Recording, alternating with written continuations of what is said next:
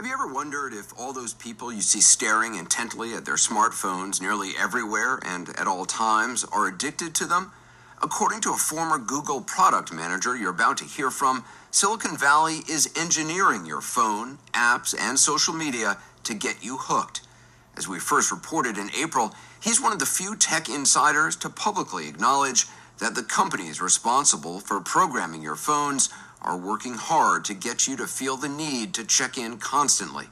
Some programmers call it brain hacking, and the tech world would probably prefer you didn't hear about it. But Tristan Harris openly questions the long-term consequences of it all, and we think it's worth putting down your phone to listen. This thing is a slot machine. How is that a slot machine? Well, every time I check my phone, I'm playing the slot machine to see what did I get. This is one way to hijack people's minds and create a habit, to form a habit. What you do is you make it so when someone pulls a lever, sometimes they get a reward, an exciting reward. And it turns out that this design technique can be embedded inside of all these products. The rewards Harris is talking about are a big part of what makes smartphones so appealing. The chance of getting likes on Facebook and Instagram, cute emojis and text messages, and new followers on Twitter. There's a whole playbook of techniques that get used to get you using the product for as long as possible. Yeah, what kind of techniques are used? So Snapchat's the most popular messaging service for teenagers, and they invented this feature called Streaks, which shows the number of days in a row that you've sent a message back and forth with someone. So now you can say, well, what's the big deal here? Well, the problem is that kids feel like, well, now I don't want to lose my streak. But it turns out that kids actually, when they go on vacation, are so stressed about their streak that they actually give their password to like 5 other kids to keep their streaks going on their behalf. And so you could ask, when these features are being designed, are they designed to most help people live their life? Or are they being designed because they're best at hooking people into using the product? Is Silicon Valley programming apps, or are they programming people? Inadvertently, whether they want to or not, they're shaping the thoughts and feelings and actions of people. They are programming people. There's always this narrative that technology is neutral and it's up to us to choose how we use it. This is just not true. Technology is not neutral. It's not neutral. They want you to use it in particular ways and for long periods of time because that's how they make their money. It's rare for a tech insider to be so blunt, but Tristan Harris believes someone needs to be. A few years ago, he was living the Silicon Valley dream. He dropped out of a master's program at Stanford University to start a software company.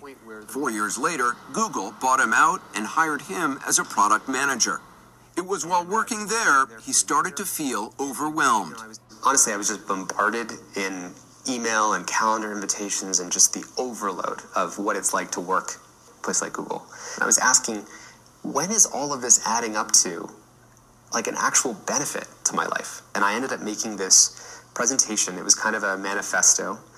And it basically said, look, never before in history have a handful of people at a handful of technology companies shaped how 1 billion people think and feel every day with the choices they make about these screens. His 144-page presentation argued that the constant distractions of apps and emails are weakening our relationships to each other and destroying our kids' ability to focus. It was widely read inside Google and caught the eye of one of the founders, Larry Page. But Harris told us it didn't lead to any changes, and after 3 years, he quit. And it's not because anyone is evil or has bad intentions, it's because the game is getting attention at all costs. And the problem is it becomes this race to the bottom of the brainstem, where if I go lower on the brainstem to get you, using my product, I win, but it doesn't end up in the world we want to live in. We don't end up feeling good about how we're using all this stuff. You call this a race to the bottom of the brainstem. It's a race to the most primitive emotions we have: fear, anxiety, loneliness, all these things. Absolutely. And that's again because in the race for attention, I have to do whatever works. It absolutely wants one thing, which is your attention. Now he travels the country trying to convince programmers and anyone else who will listen that the business model of tech companies needs to change. He wants products designed to make the best use of our time, not just grab our attention.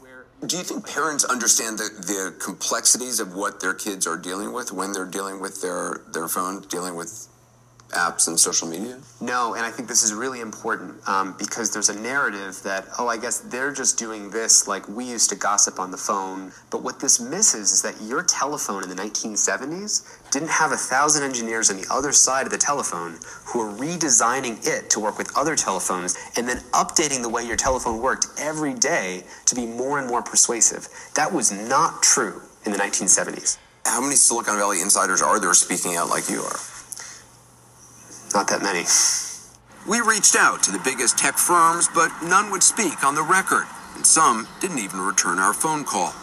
Most tech companies say their priority is improving user experience, something they call engagement, but they remain secretive about what they do to keep people glued to their screens. So we went to Venice, California, where the bodybuilders on the beach are being muscled out by small companies that specialize in what Ramsey Brown calls brain hacking. A computer programmer who now understands how the brain works knows how to write code that will get the brain to do certain things. Yes, it is. Ramsey Brown studied neuroscience before co-founding Dopamine Labs, a startup crammed into a garage. The company is named after the dopamine molecule in our brains that aids in the creation of desire and pleasure. Brown and his colleagues write computer code for apps used by fitness companies and financial firms. The programs are designed to provoke a neurological response. You're trying to figure out how to get people coming back. When should I make you feel a little extra awesome to get you to come back into the app longer?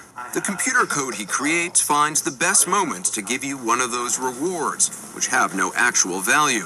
But Brown says trigger your brain to make you want more. For example, on Instagram, he told us sometimes those likes come in a sudden rush. They're holding some of them back for you to let you know later in a big burst. Like, hey, here's the 30 likes we didn't mention from a little while ago. So all of a sudden you get a big burst of likes. Yeah, but why that moment? There's some algorithm somewhere that predicted, hey, for this user right now, who's experimental subject 79B3 and experiment 231, we think we can see an improvement in his behavior if you give it to him in this burst instead of that burst. When Brown says experiments, he's talking generally about the millions of computer calculations being used every moment by his company and others to constantly tweak your online experience and make you come back for more.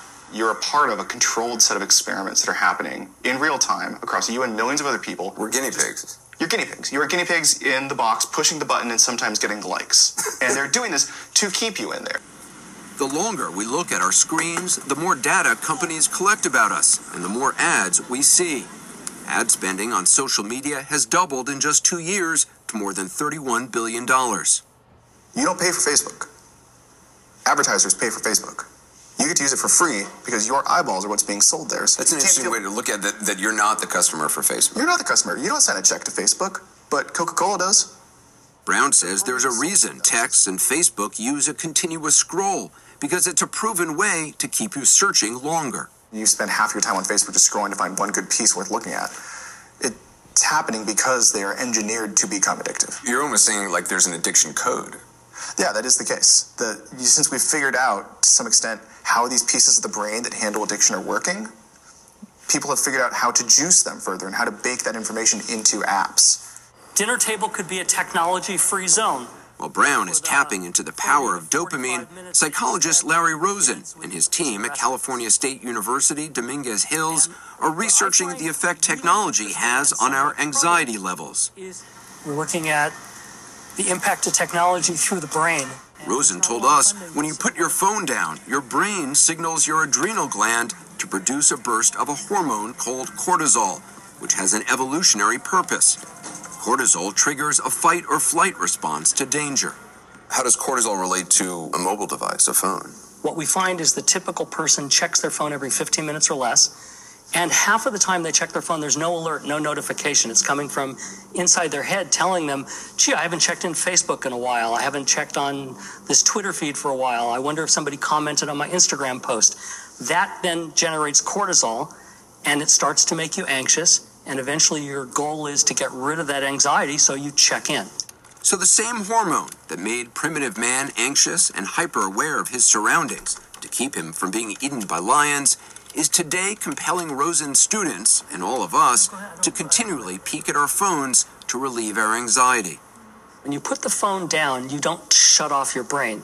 you just put the phone down. Can I be honest with you right now? I haven't paid attention to what you're saying because I just realized my phone is right down by my right foot, and I haven't checked it in like 10 minutes. And it makes you anxious. I'm a little anxious. Yes. We found out just how anxious in this experiment conducted by Rosen's research colleague, Nancy Cheever. So the first thing I'm going to do is apply these electrodes to your fingers. While I watched a video, a computer tracked minute changes in my heart rate and perspiration. What I didn't know was that Cheever was sending text messages to my phone, which was just out of reach. Every time a text notification went off, the blue line spiked, indicating anxiety caused in part by the release of cortisol. Oh, that one is, that's a huge spike right there. Right here. And if you can imagine what that's doing to your body, every time you get a text message, you probably can't even feel it, right? Because it's such a, it's a small amount of arousal. That's fascinating. Their research suggests our phones are keeping us in a continual state of anxiety, in which the only antidote is the phone. Is it known what the impact of all this technology use is? Absolutely not. It's too soon. We're all part of this big experiment. What is this doing to a young mind, a teenager? Well, there's some projects going on where they're actually scanning teenagers' brains over a 20-year period and looking to see what kind of changes they're finding. The story will continue after this.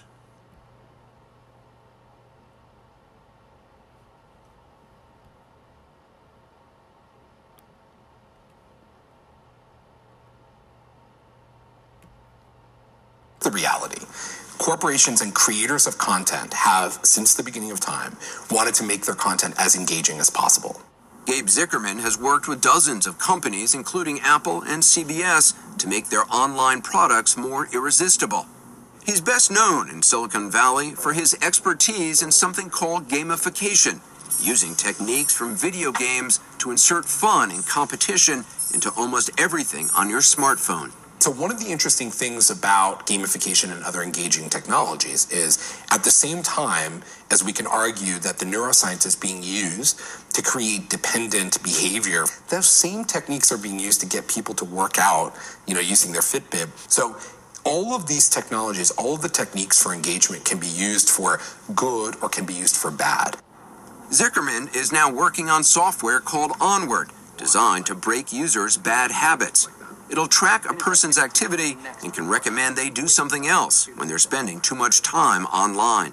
I think creators have to be liberated to make their content as good as possible. The idea that a tech company is not going to try to make their product as persuasive, as engaging as possible, you're just saying that's not going to happen. Asking tech companies, asking content creators to be less good at what they do feels like a ridiculous ask. It feels impossible. And also, it's very anti-capitalistic. This isn't the system that we live in.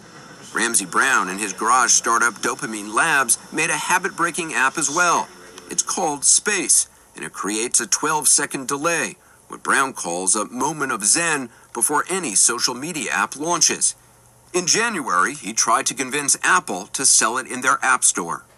And they rejected it from the App Store because they told us any app that would encourage people to use other apps or their iPhone less was unacceptable for distribution in the App Store. They actually said that to you? They said that to us. They did not want us to give out this thing that was going to make people less stuck on their phones.